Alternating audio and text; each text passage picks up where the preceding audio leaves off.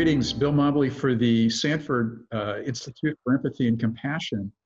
Very pleased to be today with Steve Garfin, Dr. Steve Garfin, who's Dean of the School of Medicine at UCSD. He plays an extraordinarily important role for medical student education, and the Institute is very focused on understanding the neurobiology of empathy and compassion, but also how we use what we learn to help our students, our faculty, and others to basically harness and hold on to that empathy and compassion, to enhance it if possible when they're caring for patients, which can be very difficult and very challenging. So Steve, welcome to the Compassion Forum. And I thought maybe we'd ask you to give a little bit of background about yourself and your job and how things are going now, especially during this very difficult time. Okay, so I'm an orthopedic surgeon. I did my training at UCSD.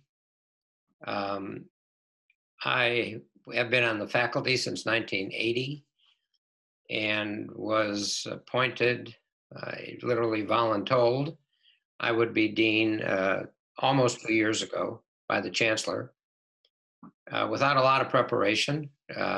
He did give me a week to decide yes. He didn't give me no as an option. So it was sort of a slower ramp up for me than maybe others in terms of learning the job and learning what has to be done and all the components of it. I think I'm maybe slowly getting there, maybe feeling a little bit, maybe confident and competent in this role, which really takes a lot of preparation to get there in the normal cycle of things. The normal work involves responsibility through a vice dean for medical education for the medical education of medical students, of graduate students, all the faculty and all the departments report to a number of people, but I'm responsible for them, particularly the faculty academic part, their research part, their teaching part, and their promotions and advancement, as well as new hires and retentions, and participate in the executive governing board of the hospital system, though there's not a direct reporting line to me. So all of that is a lot of work with a lot of surprises daily, academically, retention, legal issues, acting out issues, diversity, a plethora of areas for 1,600 faculty and 800 trainees. All complicated now by COVID and having in 1.5 weeks to close down essentially the first 2+ years of medical school and creating online courses, which we've never had before, of having everybody go home, of dealing with protection of patients and employees, faculty, nurses, staff, students, many of whom are fearful to be there and don't want to be there and go home to families of varying ages with elderly parents or young kids. So it has made it very complicated. The campus is doing the exact same thing, and as dean, I have to be in all those meetings, not so much overseeing what's going on in the main campus, but participating and knowing what's happening there so it's in sync with what we're doing. So it's an immense job that takes a while to learn.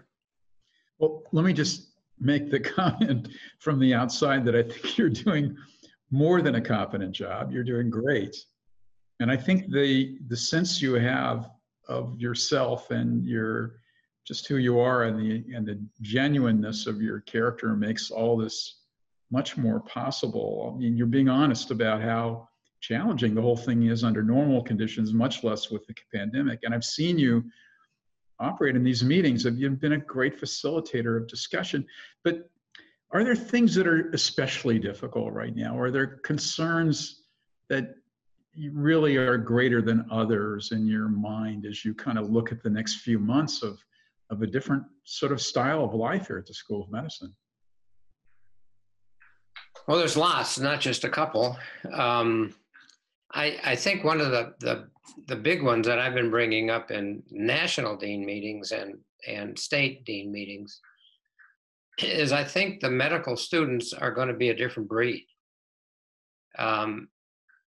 Particularly if we get trainees completing medical school in New York or New Orleans or Chicago or Detroit, they're not going to come here with the enthusiasm and confidence of what we did, you and I, Bill, or even last year. If they're from those cities or states, they're going to have dealt with death, which you don't as a medical school student. And in fact, you don't usually as a doctor, depending on your specialty, but they're going to have been with patients that are dying or families that can't see them or are intubated. That's going to bring a different person to medicine than we're used to. And so one of my concerns is, do we have the resources? And the Sanford group may have those for us to deal with these students that are coming here with the virus still out there, maybe being fearful or afraid or not as compassionate, or maybe more compassionate, dealing with patients and others. I think this is a remarkable time. And just to sort of stay with that idea, none of us have been through anything like this before. I mean, there was 9/11 and we were all concerned, and there have been other disasters we've seen, but on this scale, never.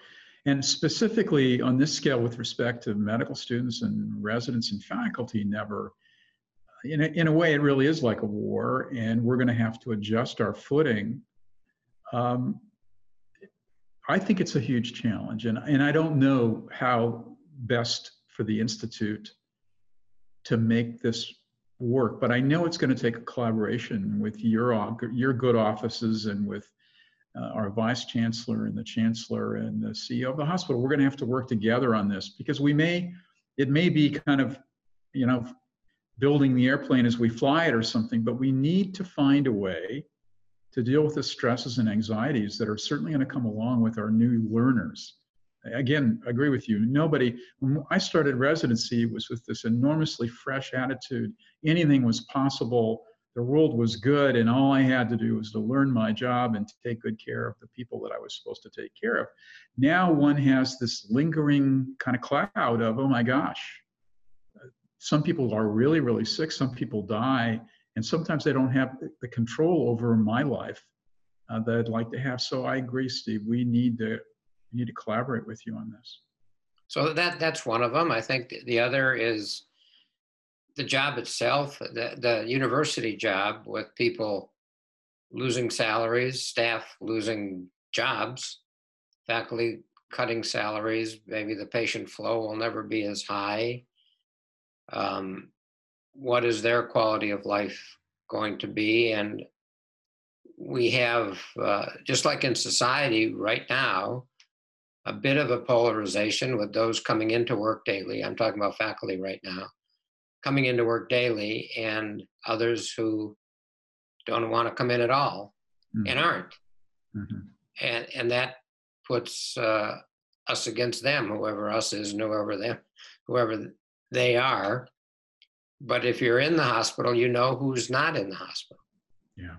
And is the former group going to accept the other ones who stayed home and not, I don't want to say put their life on the line, but put their life on the line. So I think that's a whole nother arena we have to think about, and not just open the doors and say, come in. Hopefully that'll happen. And hopefully it'll teach us a different degree of togetherness. I mean, working together. It's not all about our own individual careers and finances, But there is truly a bigger picture, and particularly at the university when the stresses are high, the patients are complex, the interactions are complex. Understood. And it is a challenge. I'm thinking that whereas the challenges that we had to meet in getting into the early phase of the pandemic are probably only going to get more complicated as we emerge, hopefully, from the sort of the surge, the post-surge period, and we're going to have to work together. I thought, as a kind of last question,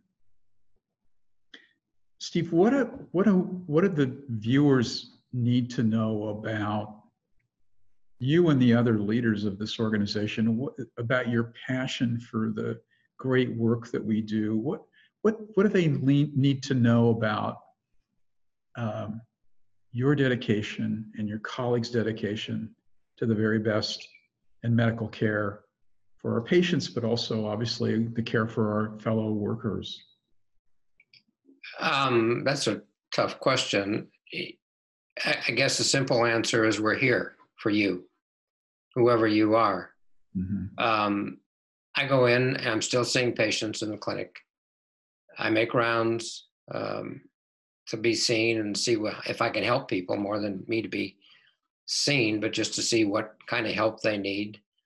Patty Mason, our CEO, she must be working 26 hours a day, 8 days a week, literally, to get the equipment we need, to get redirect the finances, correct the finances. It's a daunting task, but we've all been here. Yes, it's many on Zoom, some in person.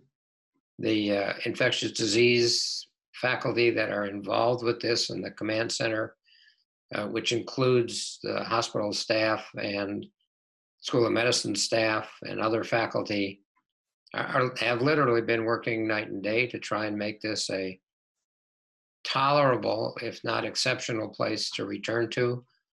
Maybe exceptional is a strong word, but let me say safe.